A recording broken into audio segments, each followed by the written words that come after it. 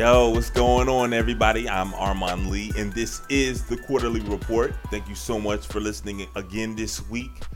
Big show coming up for you over the next 40 or 50 minutes. I'm going to be joined by mock draft guru and friend of the show, Ben Standig. We'll break down the upcoming NFL draft, as well as look a little bit at the NBA playoffs. And speaking of the playoffs, I'm going to let you know, despite an amazing first round thus far, what has gotten under my skin concerning the postseason, and no, it has nothing to do with on-the-court play. But that's all coming up. Let's get going, starting off strong with the first quarter. Now, if you've listened to the show since the beginning or you know me, and by the way, if you haven't, make sure you go to iTunes and subscribe. All you have to do is search Quarterly, Quarterlee. You search it, click the show, and subscribe, and you'll be able to listen to all the shows since the beginning.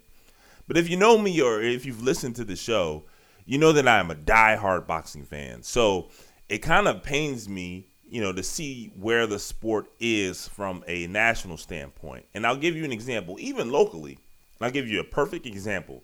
About a month ago or so, I told you about Vasily Lomachenko, and he had a fight right outside Washington, D.C. Now, Washington, D.C. is an area that's rich in boxing history. It's the home of Sugar Ray Leonard, for goodness sakes.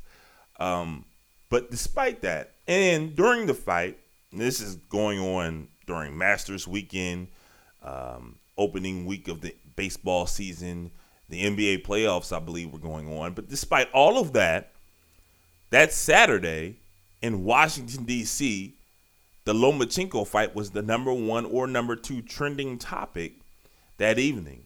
Now, Twitter and any type of rating system is tricky because there is no perfect system to evaluate all of what people are watching or interested in.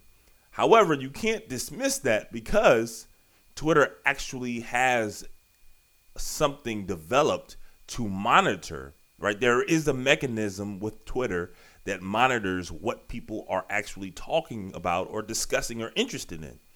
So you can't dismiss that.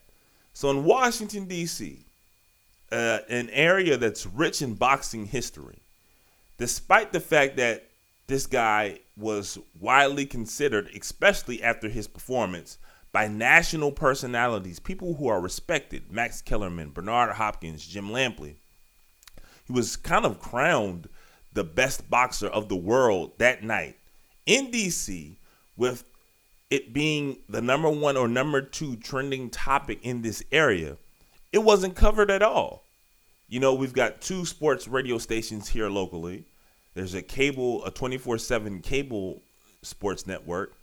And you've got all your local over-the-air stations as well who have sports broadcasts. And it wasn't touched on. Now, as a boxing fan, that kind of bothered me. I was like, Lomachenko, this is a big moment. And he's an exciting fighter. And it got me thinking about Floyd Mayweather and how he's been a gift and a curse to the sport of boxing. Let's dive in a little bit deeper, right? So there've been players or athletes or fighters, whatever you want to call it, who've transcended their sport, meaning they've become bigger than the sport that they play. And oftentimes, that's a good thing. Boxing isn't a stranger to this. Muhammad Ali, God bless the dead, he was absolutely bigger than the sport of boxing. He was charismatic, he was controversial, sharp, He was a clean guy, so, people like to watch him. And he was a showman. But in addition to all those things, when you watch the Muhammad Ali fight, whether you were hoping that he won or you wanted to see someone knock him out, he had an exciting fighting style. So when you watched him, not only was he bigger than boxing, bigger than the sport, he helped propel his sport because he was such a fun fighter both in and out of the ring. But it has happened more recently with Tiger Woods, right? Tiger Woods, and I don't even think that he wanted to be. In fact, I'm quite sure he didn't want to be. Tiger Woods was a cultural icon. You know what I mean? And again, he didn't want it, but he was. So that brought a certain level of passion to him. John Feinstein always says there were two types of people. There were golf fans, and then there were Tiger fans. So Tiger brought, record level of eyeballs to his sport. And he was a showman too. He wore the red on Sundays, the fist pump. He brought a certain level of excitement, a freshness to his sport. And he was exciting. Whether you were a golf fan or not, watching Tiger it made it fun and brought a certain level of kind of excitement to the sport that if you aren't already a fan, you weren't even privy to. Now we get to Floyd. So Floyd has been the latest of like the guy of boxing. You know what I mean? Whether it was Ray Leonard, the Hitman, Hearns, Tyson, Purnell, Roy, De La Hoya, and, Floyd kind of took the mantle. But unlike Tiger and Muhammad Ali, guys who transcended their sports because they were showmen, but also because their brand of sport, the type of sport they played was exciting, Floyd, especially once he moved up in weight, his fighting style wasn't exciting to the casual fan. Now, I'm a diehard, so I appreciate watching Floyd fight and his defensive style and kind of his mastery of the ring. I liken it a lot to, you go back 8 years ago or so, when the Ravens and the Steelers used to always play in the playoffs scene. And they were like rugged 17, 13 games, 10, 13 games, where there wasn't a lot of scoring. But it was so intense. Each moment, it felt like it mattered. It was a heightened sense of urgency because scoring wasn't at a premium, that I enjoyed it. Now, I wouldn't want to watch Steelers Ravens every weekend, but those 3 times a year, once in the playoffs that they played each other, it was exciting in my point of view, and a lot of football fans' point of view. And I liken that to Floyd, right? It's not aesthetically pleasing if you're not a boxing fan, because he's not punching, his output isn't a lot, and he's not knocking out. But his personality, his persona was so large, it became bigger than the sport of boxing, to a point where people started to feel Floyd represented boxing, good and bad. You know what I mean? Like, there are plenty of reasons to think Floyd is an asshole outside of the ring, and I agree with you. I'm not going to defend him. He's done some deplorable things. But he doesn't represent all of boxing, despite the fact that he was the face of the sport. So what happened was, Floyd had this kind of slow, almost boring style of fighting if you're a casual fan. And people started to think that that's what was a representation of the entire sport. And it was completely to the contrary, right? Boxing now is so rich with young, aggressive, exciting fighters that people just don't even know anything about them, because the sport spent so much energy, so much time, right, backing Floyd, that they did a disservice to their young, exciting fighters. So Floyd was the A side, right? No doubt, number one fighter. And his style isn't exciting. But Gennady Golovkin, who's more exciting than him?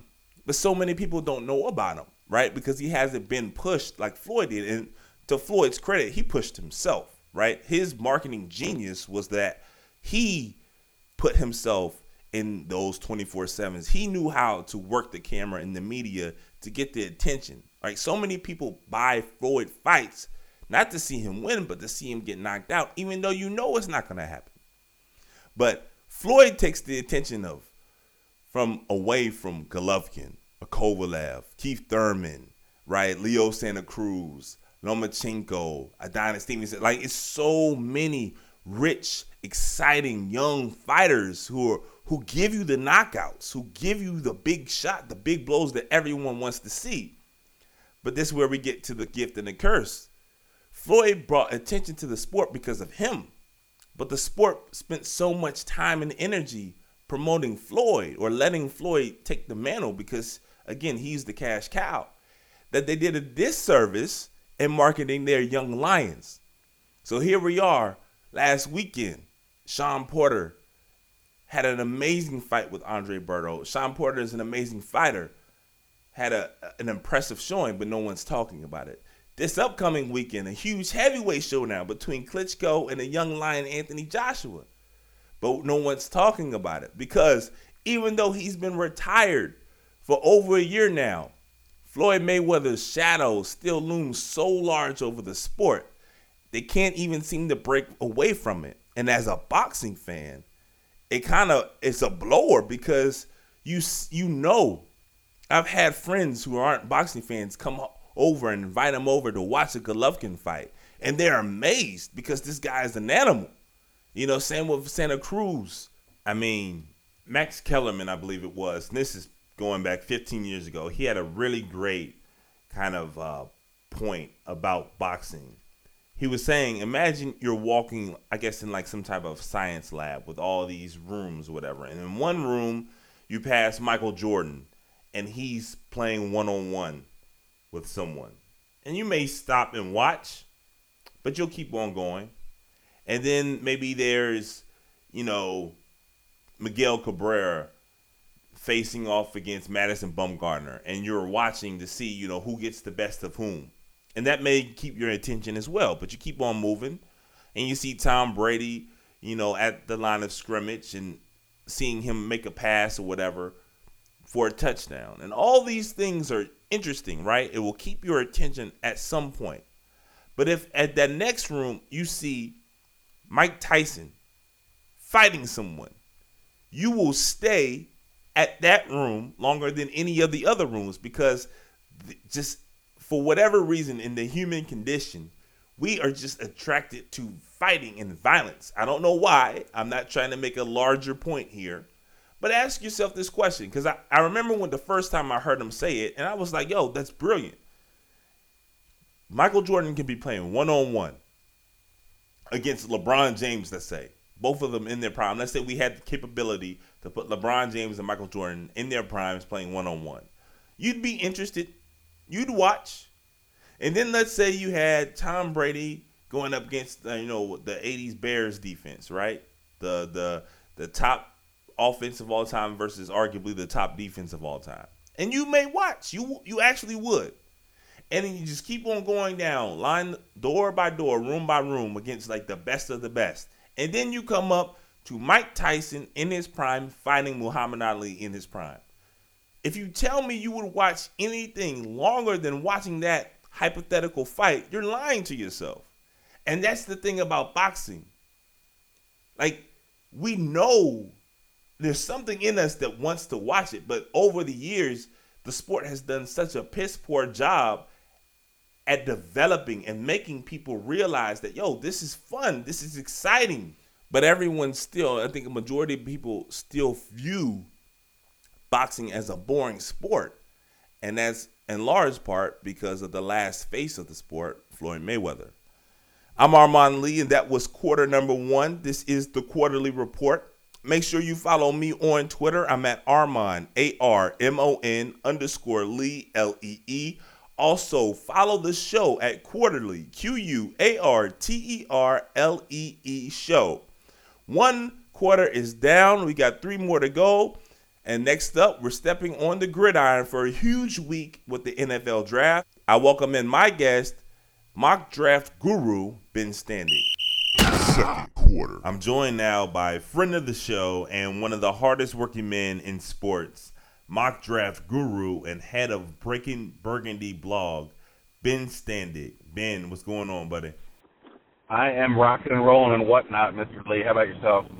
Doing well, Ben, doing well. Super excited about the NFL draft. Now, for those of you who don't know, this podcast comes out each and every Thursday. So this Thursday, if you're listening, we're hours away from the NFL draft.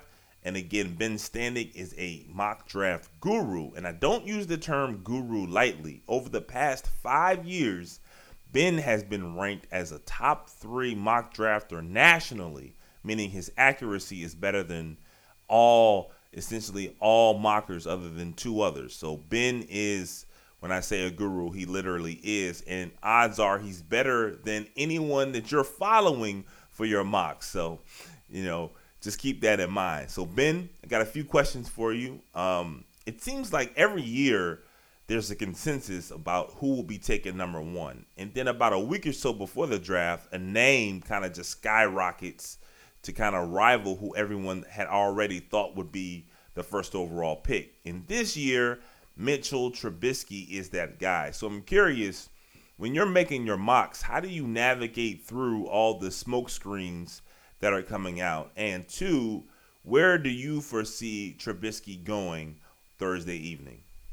Yeah, so it's definitely difficult. I mean, I talked to some agents here and there about a few things, not maybe so much about the draft, but about other, when I cover the Redskins or the Wizards or other things. And, some definitely have an agenda to push, and that's part of what's out there. And, reporters, hey, look, if you give somebody some information and it seems reasonable, you're going to put it out there, and then that starts the conversation about this, that, or the other. The Trubisky one, I mean, it's not a big stretch. I mean, when I started looking at doing mock drafts, early and right after the college football season ended, and he sort of emerged along with Deshaun Watson as maybe the best quarterback, it seemed reasonable that one of them would go to San Francisco with the second pick, right? I mean, San Francisco has no quarterback. Right. They definitely need one. But then when the whole Kirk Cousins conversation started coming up, and it seemed like a lock that he would end up there one way or the other, if not this year or next year, it's sort of like, well, so if that's the case, why is San Francisco going to spend the number 2 pick on a quarterback? They could absolutely take a quarterback. It wouldn't stun me. From everything that everybody says, who all the guys who are the real, film nuts, I don't pretend to study, 8 game tapes on Mitch Trubisky the way like Mel Kiper is or something. So I'm not going to, but everybody seems to say none of these quarterbacks are worth being picked that high. So if San Francisco feels compelled to take a quarterback, well, then that seems like that would make sense. But if they're compelled to say, look, we know we're going to stink this year, maybe we wait on Kirk Cousins. Even if we don't need to rush and take the number 2 pick on a quarterback. We need better play. So for me at this point, I'm not buying Mitch Trubisky there. I mean, it just doesn't make that much sense for a team that's going to stink. I mean, by the way, the thing I hate that teams do is when they take a quarterback that early on a bad team and throw him in there. The odds of that guy succeeding, nothing is 100%, but the odds of that guy succeeding to me would go down a lot. You're putting him into a terrible situation. San Fran has bad receivers, that they're just not a good team, and now you're going to make this quarterback have to learn on the fly, and everybody says he's a development guy. So I would almost hope for Trubisky's sake and for San Fran's sake, they indeed don't go that way. I think, to answer your other question, I think I have Trubisky going 12 to Cleveland. Another team that needs a quarterback that at some point somebody's taking them in the first round. So I went there with Cleveland. Since Cleveland has 2 first-round picks, it seems like they could maybe justify more taking a quarterback with that second one. Once again, I'm joined by my guy, Ben Standig, NFL draft guru, but he writes about the NFL and specifically the Burgundy and Gold all the time. So you're going to want to follow him at Breaking Burgundy for all your Washington news and updates, as well as other NFL stuff. He's also going to be contributing to CSN Mid-Atlantic during the NFL draft. And, like I said, he's the hardest working man in sports for you hoop heads out there, especially Wizards fans. He's got a daily podcast. You want to subscribe on iTunes. It's called Locked On Wizards. He breaks down the Wizards each and every day. Really cool content. All right, Ben, back to the NFL draft, however. Joe Mixon obviously was getting a lot of attention for all the wrong reasons. We know about his awful domestic violence situation. However, on the field, apparently he was wowing everyone with all of his workouts. So what I want to know is, where do you foresee him being drafted, which round, and do you have a team that you think would be a good fit, considering there will be, and rightfully so, a large backlash wherever he is drafted? So if it was just based on talent, it seems like first round would be a likely spot for him. Personally, I'm not a big fan of taking running back in round 1. I mean, there's some guys who, like Ezekiel Elliott last year, are just legitimately talented players, and that they're worthy of first-round picks. But sort of like as a blanket statement for me, just feels like you can find running backs all over the place. Mid-round, and the Redskins' leading rusher last year was an undrafted rookie. Right. So for me, if I said he didn't go in round one, that's not necessarily that wouldn't necessarily be because of the off-the-field stuff. That's the same for running back. I wouldn't necessarily go round one. But all that said, it does seem like, if you believe all the hype, that he would go in round one, but he's got this all this off-the-field baggage from incidents he was involved in, assaults and so on.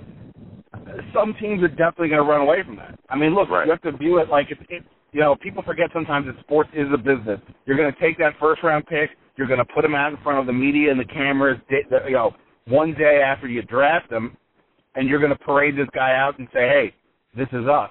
Right. Okay, well, that, and I believe in second chances and all that, but some people don't give you that. And, so I think that some teams are going to push that away. And some teams, I guess, find it morally objectionable to the point that they wouldn't even consider taking the guy. I just left Redskins Park. We had a chance to have a press conference with Scott Campbell, who's their director of college scouting. Obviously, the Redskins are at a GM at the moment, so he filled in, and he was asked about Mixon. He wouldn't say whether Mixon was on their board or not. He wouldn't say that about any player for strategic purposes. And Right. he'd say, though, that character is a very important factor. And so for me, I have Mixon going in round two. I have him going to Oakland, which is sort of late in round two. Now, I did that partly because I also, in a mock draft or version I did like one or two ago, I had him going in the first round to Oakland. But then the Marshawn Lynch stuff started happening. I was like, well, I don't know, maybe he's going to be there. So I dropped him out of round two, partly for my own mock draft grading purposes, but also because it is sort of hard to see a team round one saying this is the guy. But if they do, all you can hope for on some level for him and them is they are prepared to deal. If you're not prepared to deal, you just throw him to the wolves, so to speak, then I think it could cause a lot of problems all the way around. Yeah, it's going to be interesting to see exactly where he goes, both where in the draft and location, because whichever franchise does draft Mixon, they're going to have to deal with a lot of baggage and a lot of backlash, and rightfully so. So that's something to keep an eye on. Again, I'm joined now by my guy, Ben Standig. He is a mock draft guru. So this weekend when you're watching the draft, make sure you keep up to date with where Ben has his mocks. Follow him at Breaking Burgundy, and he'll be contributing on CSN Mid-Atlantic, so you're going to want to stay up to date with his latest mocks. Now, again, like I said, you are head of Breaking Burgundy, so you follow the Burgundy and Gold. A lot of options for Washington on Thursday. Their defense was awful last season, so most would think that they would address their defense with their first-round pick. Is there any way you foresee Washington doing anything other than addressing their defensive needs? And who exactly do you have Washington taking with their first-round pick? Well, first, let me just say, when it comes to these mock drafts, no matter who is considered good or bad or whatever, it's like how a baseball hitter, you get out 7 out of 10 times, but batting 300 is considered good. Absolutely. So it's always a crapshoot. And honestly, I think the Redskins may be the biggest crapshoot on the board. I mean, typically with teams, it's always hard to say a specific player, but typically with some teams, if you look at the Dallas Cowboys, it seems pretty clear. They need secondary help badly, and they need a pass rusher. I'd be surprised. Again, you never know who's on the board, but I'd be surprised if they weren't thinking that those are the two areas we need. With regards to, say, the Redskins, I mean, literally, I could justify them taking every single offensive and defensive position on the board. Some of that is based on need for 2017. Some of that is based on who's a free agent next year. Some of that's based on how the draft class falls down. I mean, they need defensive line, I think, most of all. But when you look at 17, it just doesn't fit. They're just not. There may not be like a single, 3-4 defensive ends or nose tackle type pick between 15 and 35. So that's not great for them. But this is also like a really deep class at cornerback. The Redskins could technically justify one. Yes, they have Josh Norman, but Rashad Breeland was up and down last year, and he's a free agent after this year. And this is considered, like I said, a really good class. Some people are saying pass rusher is the way to go, and there's some truth to that. Trent Murphy suspended the first 4 games. No idea if Junior Gallette's ever going to contribute for them after missing 2 years with injuries, and Preston Smith is coming off a down year. So I guess those are probably the 3, or the defensive line, the pass rush, the secondary sort of seem like the areas you could go, but like there's a guard at 17 that I think would make some sense. Right now, though, I don't have any of that. I have Alabama inside linebacker Reuben Foster, who's another wild card in this draft. He's been falling down because of some off-the-field issues and some other concerns.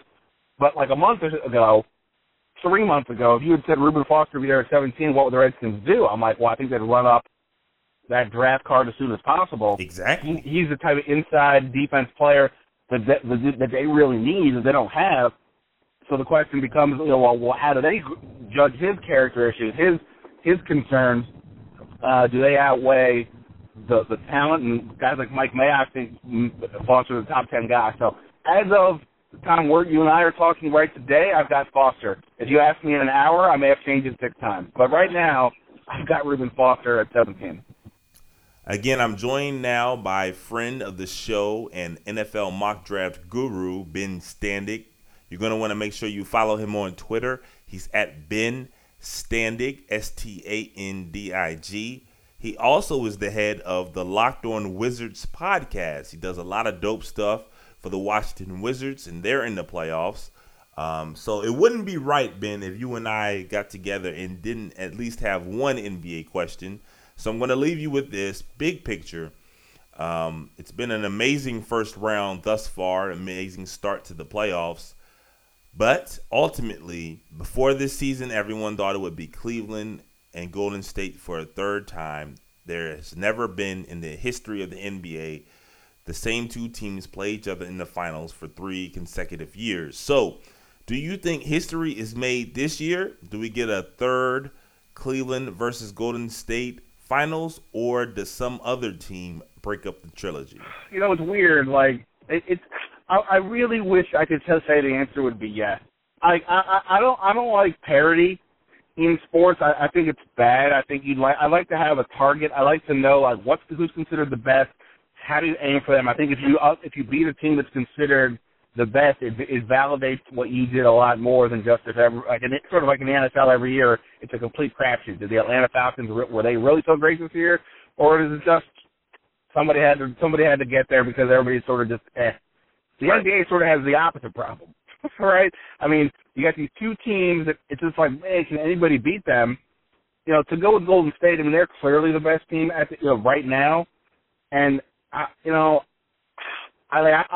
been thinking Houston gets to the conference finals and plays them, and James Harden might be the MVP, and they've got a lot of guys who can score, but it's hard to look at them and go, yeah, they're definitely taking down Golden State. I just don't know if I see that. On the Cleveland side, 2 weeks ago, boy, Cleveland's reeling. Here come the Celtics. Watch out for the Wizards, and Toronto is hot. And now the Celtics went down 0-2. Got fortunate that Rajon Rondo got hurt, and at the time we're talking, that's evened out. Toronto was getting smoked by Giannis, and now they've they've come back, and the Wizards went up 2-0, and then they came back. So. It's hard to bet against LeBron. I would love to see somebody take him down just because it would be a little more interesting to see that happen. Right. But at the end of the day, it's hard to bet against Golden State and Cleveland. I just don't see another team that has one of those guys that you can say, yep, he's definitely going to get it done. I mean, James Harden might be the MVP, but Golden State's got like 4 dudes like James Harden. Yeah, I mean, I think that would be I think that'd be the most fun series. I mean, I love Kawhi Leonard, but the Spurs, I mean, it's just not working anymore. I mean, they're just, I don't even know how they got all the wins they got this year when you really look at that roster. I mean, I do. It's because Popovich is awesome, and that system is sort of still drafting off of what they've always done. I'll be really curious to see by next year. I have a feeling they might have a drop-off. But I just don't see how they can compete with Golden State, and that's why I also think Houston takes them that if they even get that far. Ben, thank you so much for joining me. Again, make sure you keep up to date with all of his picks throughout the NFL draft. You can follow him at Ben Standig on Twitter. Again, he's the head of Breaking Burgundy and Locked On Wizards podcast. So he's doing a lot all throughout this exciting time of the year. So, Ben, thank you again. And I'd like to talk to you real soon. Honored to be on here. And one of these times we'll have to do one of these face-to-face, because I think face-to-face we'll yell at each other more. Yeah, no doubt. All right, so you heard the horn, so you know halftime is around the corner. Once again, I want to thank my guy, Ben Standig. Remember, I taped that interview with him on Monday, so if some of what he just said doesn't kind of jive with what actually happens on Thursday, don't get mad. Don't be like, oh, I thought he was supposed to be some type of guru. Go to his Twitter page and see all the latest updates on his mock draft. Again, that was taped on Monday, so things can change. All right, enough about that. 2 quarters are in the books, but before we get to the third quarter, if you're like me, you may be in awe of the success of the Fast and Furious franchise. A few weeks ago, they opened up to the largest opening weekend ever, which makes no sense considering just how ridiculous the entire film franchise is. I love the movies, but they're crazy, right? The action sequences, the plots, the number of people who die and come back to life, it's all crazy. But being the guy that I am, it started to get me thinking. If a great trailer and previews for Fast and Furious can make Vin Diesel a viable box office star, then maybe the same rules apply for my favorite team. Take a listen. In a world where you need drive to live life a quarter mile at a time, one team is stuck going in reverse. The New York Knicks are an atrocity. An organization so poorly run that it will leave you tongue-tied.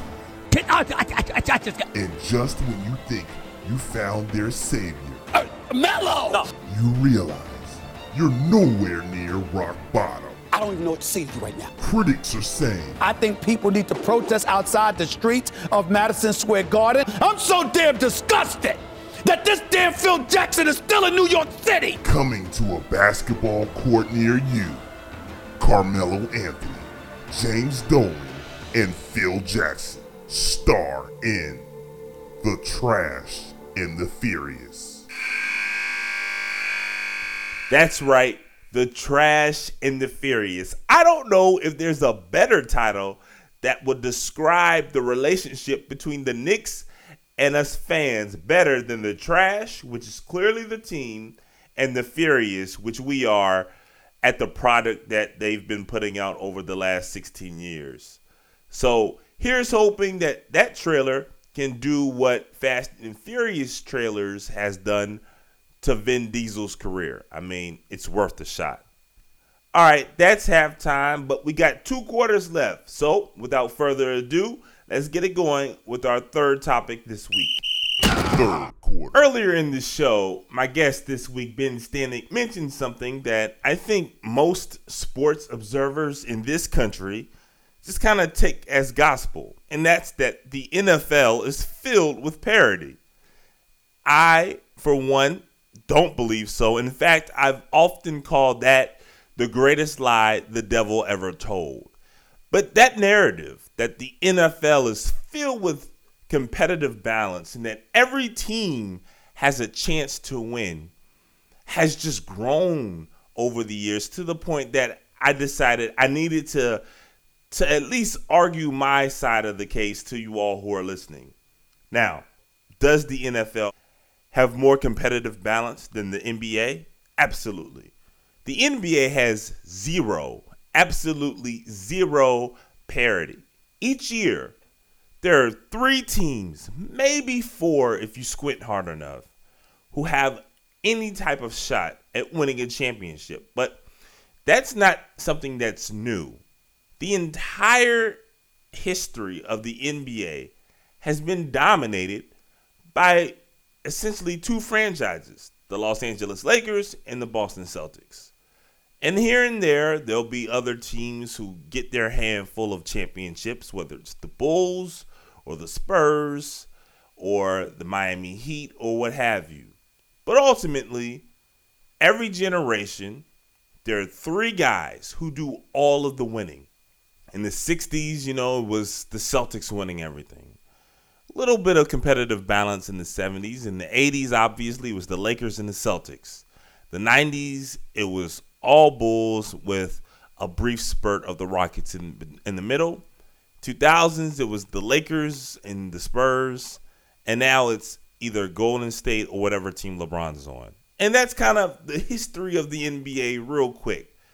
There isn't any parity in the NBA. But if we are to believe that there is zero parity in the NBA, there's absolutely no competitive balance in the NBA, which, by the way, I don't even think is a bad thing, right? I live right outside D.C. If the Wizards go to the Eastern Conference Championships, they're not winning a title, but that's absolutely considered a successful season. And it should be. The Utah Jazz, if the Utah Jazz go to the second round and are competitive against the Golden State Warriors, that's a successful season. Like, Rome isn't built in a day. So I don't think that you need to win a championship to feel you were successful in the NBA or really in any league, right? There's context to this. But if we're to believe that the NBA has zero parity, then football can't be looked upon as being like the gold standard in which every sport league should achieve to be in terms of parity, right? Hockey and baseball have far more parity than football. But again, if we're going to stick with the concept that the NFL is the king when it comes to competitive balance, someone's going to have to do some explaining for me, right? I'll throw some numbers at you. Since the year 2000, the NBA has crowned 7 champions. Now, again, that's not a lot by any stretch, right? In fact, it's pretty bad. But if on the spectrum of parity and competitive balance, if the NBA is a 0 with 7 championships, 7 different champions since the year 2000, then how is the NFL the gold standard with only 11 champions in that same time frame? Again, the NBA with 0 competitive balance has 4 fewer champions since the year 2000 than the NFL does, and that's with the NFL having 2 more teams, right? The National Football League has 32 teams. The NBA only has 30. So you should have more turnover in terms of champions when you have more teams. Yet, over the same time frame, it's a 4-team difference. Now, look, I'm not an accountant, but that math's not adding up. But let's say that sample size is too small for you. Let's go back to 1990. 1990. Again, the NBA, I will not argue, 0 competitive balance. There are 3, maybe 4 teams every year who have a chance at winning a championship. So since 1990, there have only been 10 different NBA champions. But the NFL, the king of competitive balance, the king of parity, since 1990, they've only had 14 champions. Again, that 4-team difference is consistent. If you believe that that's a competitive balance, then we got to really sit down and discuss some things, right? Because if the NFL, now the NFL does, I will give them credit. There are a lot of teams who can go from worst to first in their respective divisions. But those teams often host a wild card game and lose. So the team who goes from worst to first, very rarely do they have a long postseason run. And how can you be a team or a league that prides itself on its parity when you've got teams like the Buffalo Bills? The Buffalo Bills haven't made the playoffs since January 1st, 2000. You want to know how I know? because I was working at Hollywood Video during the Music City Miracle, watching it in disbelief. That was it. That's the last time. I was in high school the last time the Buffalo Bills were in the playoffs. Look at the Cleveland Browns. When was the last time they won a playoff game? The Detroit Lions. When was the last time they won a playoff game? So this idea of competitive ballots when it comes to the NFL is a myth.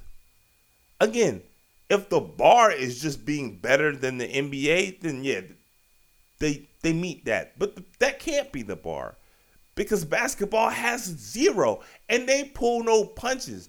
The NBA doesn't try to pretend. They don't try to sell hopes and dreams about, hey, man, you can win the championship this year. Next year, guess what? Orlando Magic, you guys can be the next Golden State Warriors. No one feels that way. But in football, it's dangerous because everyone feels that they can be the next New England Patriots. And why that's so problematic is because you get teams like the Minnesota Vikings trading a first-round pick for Sam Bradford. Not because Sam Bradford is some game-changing quarterback. Not because Sam Bradford was the missing piece to making the Minnesota Vikings a championship contender. But because the Vikings, they convinced themselves they didn't have enough self-awareness to know, you know what? What happened to Bridgewater was awful. But we can use this as a reboot and hopefully find someone, right? Get better weapons for our offense. Get a better offensive line. Like, just reboot the whole thing. Like, our defense is good, not great, but good enough that with a few more pieces, some young talent, we will be a potentially dangerous team in a few years. You know, the Texans 2 years ago, we all remember the big contract to Brock Osweiler. They were feeling themselves. They're like, you know what? We're one quarterback away. And in reality, they were one quarterback away. Unfortunately, they swung to maybe one of the worst free agent signings ever. So when you don't have that proper self-assessment, when you don't have an idea where you are, you end up making mistakes. You end up signing Brock Osweiler. And all these mistakes can be attributed to thinking that you're one move away from a championship.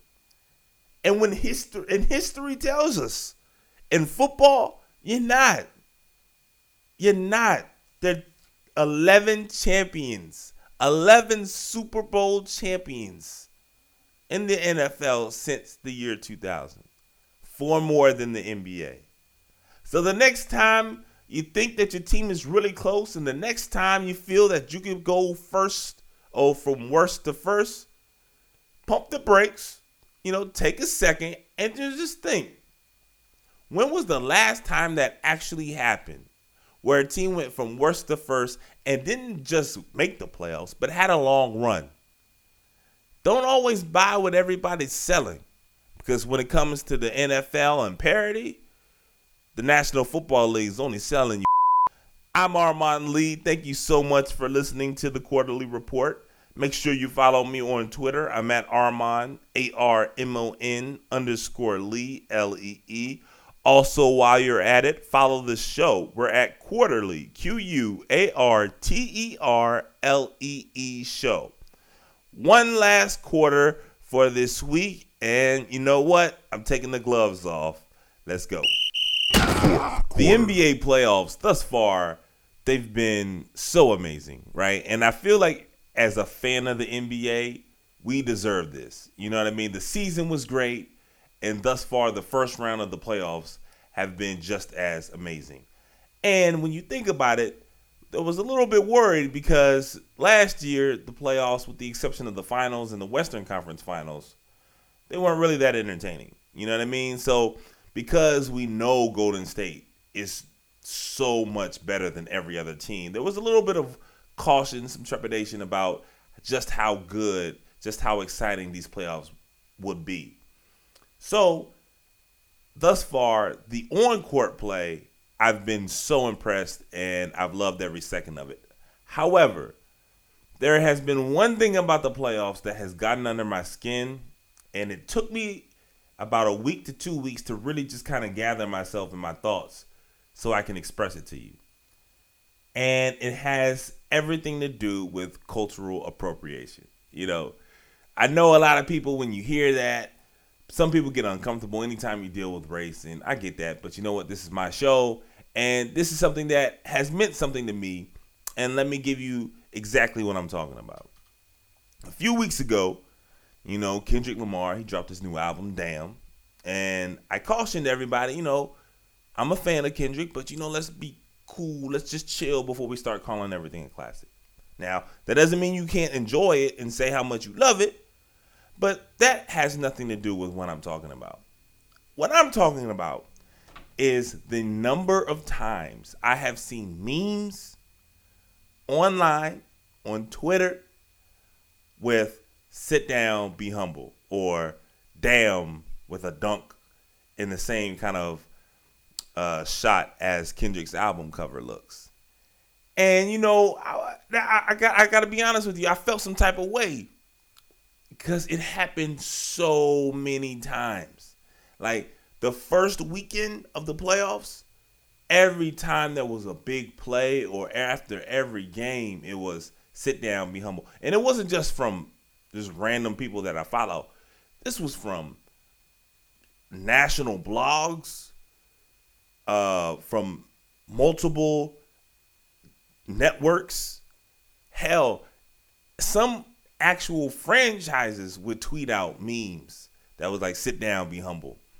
And I'm thinking, yo, what we got to chill real quick. You know what I mean? Because that hit me kind of at the core.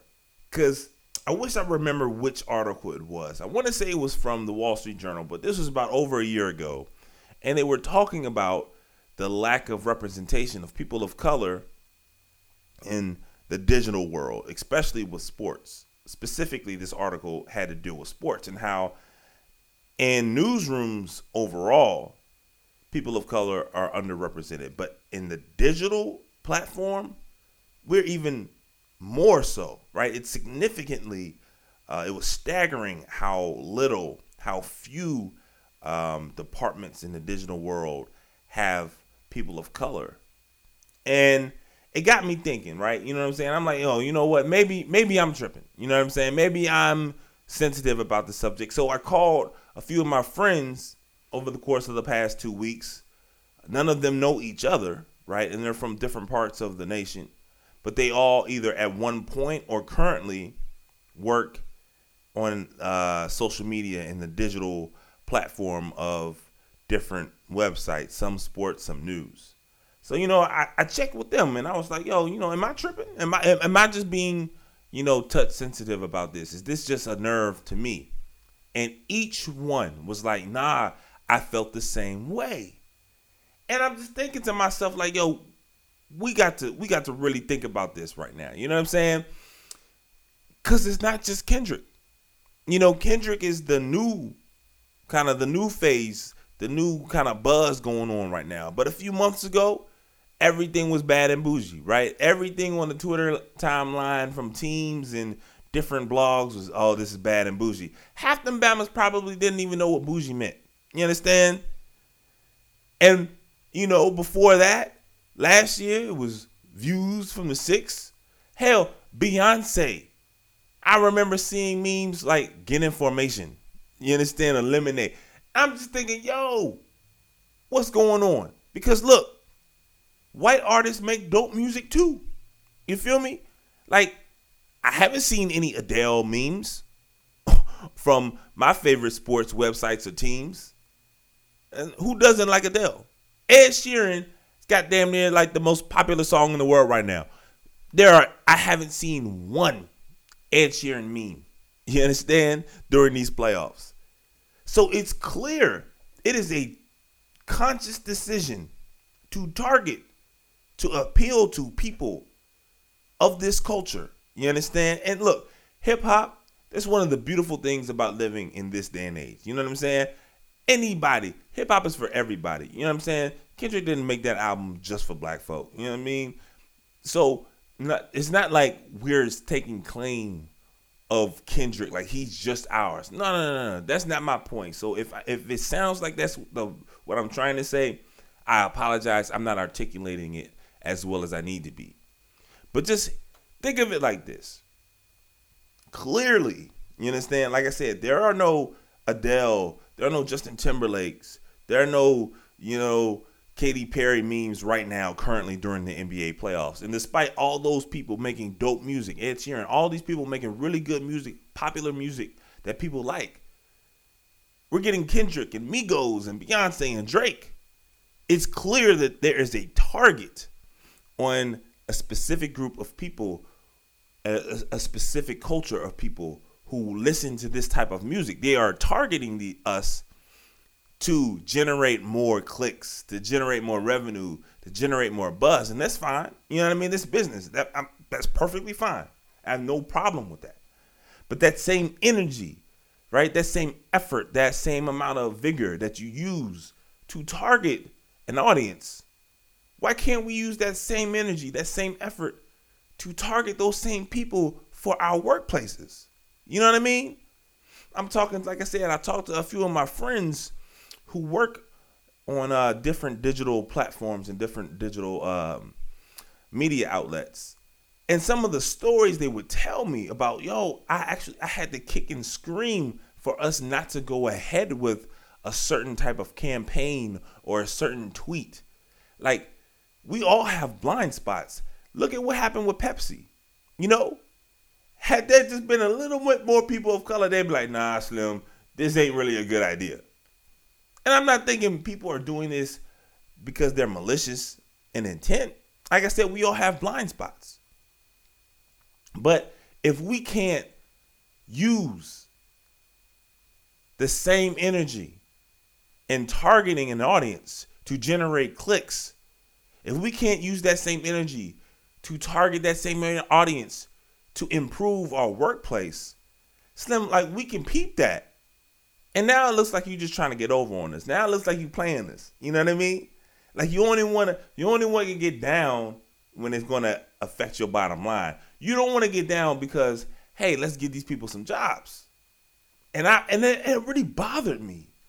You understand? It really got me thinking, like, I really don't like what's going on here. And again, like I said, I don't think it's done purposely. I don't think it's done on purpose. And like I said, I think many people just have blind spots. I give you a perfect example. At my last job, my guy, good friend Brian Jackson, he was on the first episode, matter of fact.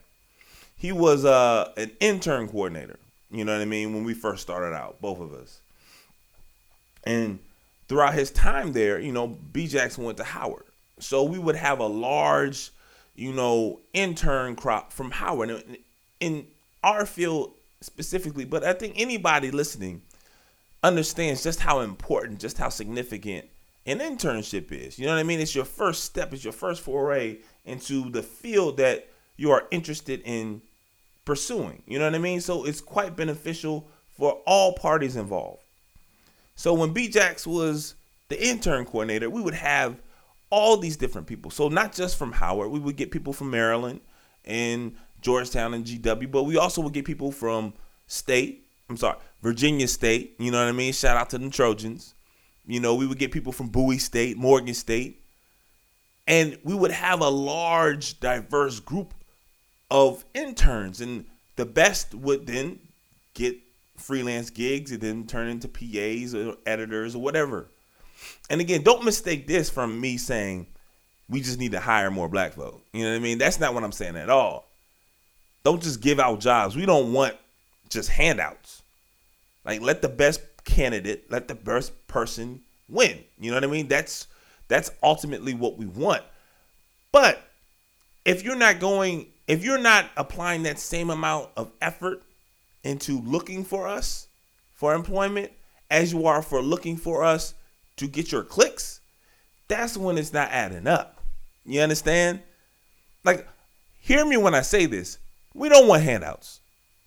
Don't just give us jobs to fulfill a quota, but use that same energy that you're clearly using to get us to click on your article or to retweet your meme. Use that same energy to get us to actually help your product. You know what I mean? Because you clearly understand that there is a benefit to the culture. But when you are just jumping on to get retweets, but you're not trying to jump on to give out jobs to help improve your workplace, that's where the problem lies. And I had to get that off my chest, man, because I swear, if I see the damn Utah Jazz tweet out another Kendrick Lamar meme, I'm going to break something. Because you know damn well there may be one brother, maybe one, but it's not enough. Ladies and gentlemen, that's my time on the Quarterly Report for this week. Thank you so much for listening in. As always, follow me on Twitter. I'm at Armon, ARMON_Lee, LEE. Also, follow the show. We're at Quarterly, QUARTERLEE show. Also, subscribe to the podcast. We're on iTunes. All you got to do is do a search for Quarterly. My show will pop up. Click on the icon and subscribe. Also, while you're there, rate and review. Let me know what you think about the show. Good, bad, or everything in between. All of that would be appreciated. Again, I'm Armon Lee, and I'll see you next week on the Quarterly Report.